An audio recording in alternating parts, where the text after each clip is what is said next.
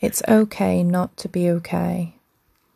After a recent session with my counsellor, she asked me if I ever celebrated how far I had come, or told myself that I had done well. The thought of it made me feel awkward. Do people do that? Do you tell yourself how well you've done? I've heard of using positive affirmations, but I haven't found this natural when I have tried it.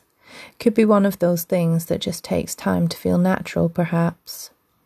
What is most likely the case is that I have, and probably always will, struggle with my mental health. I have suffered with depression and anxiety for many years. I don't believe it ever truly leaves. I feel it is always there in the background, waiting for another event to topple my balancing act. The problem with having depression is that it distorts your thinking, so telling yourself how well you're doing doesn't usually happen when you have depression. More often than not, it is quite the opposite. It can seem as though anything you do has this resistance to get there, so that it makes it so much harder. Sometimes the resistance is too much, and sometimes you give up. Despite trying counselling in the past, I think for the most part I wasn't ready to deal with it all. I'm not sure that I'm ready now, but I need to do it if I want to progress. How will I deal with another person's trauma when I haven't dealt with my own? I'm still in the early sessions with my counsellor, but already I am seeing small changes in my thoughts and behaviours. With each memory I wonder whether it will be the one to tip me over the edge, straight back into my depression. The thing I wonder about at the moment is that there are careers closely linked with the social work profession, which include counselling as compulsory to continue, for example, psychotherapy and counselling.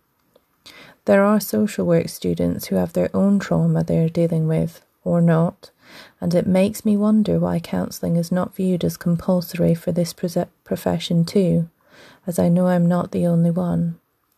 Many social work students are drawn to the career because of their own personal experiences. Makes me wonder whether we would be less burnt out if we had a safe place to explore the trauma of our own past. It's good that I can wonder about it now, because I can't afford to bury my head anymore. I'm dealing with this head on. I have techniques I employ which help me keep an even balance. I'm sure we all have our own. Running is great for weight loss, but I do it to improve my mental well-being. So much so that if I'm feeling low, then my friends and family know to push me to go out for a run. I meditate, I colour in, I listen to chilled music, and I play computer games. All of these things are my self-care medicine. I use them to keep me balanced.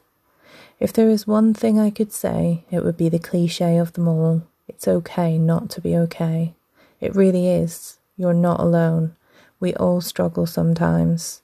Some people are just better at hiding it, but showing that you struggle is not a weakness. It means that you're strong enough to be your true self. The truth is that I have made some amazing friends by showing them my true self, and it turns out that we had a lot in common. If we hadn't been honest, we might not have shared the tough times that have bonded us even closer together.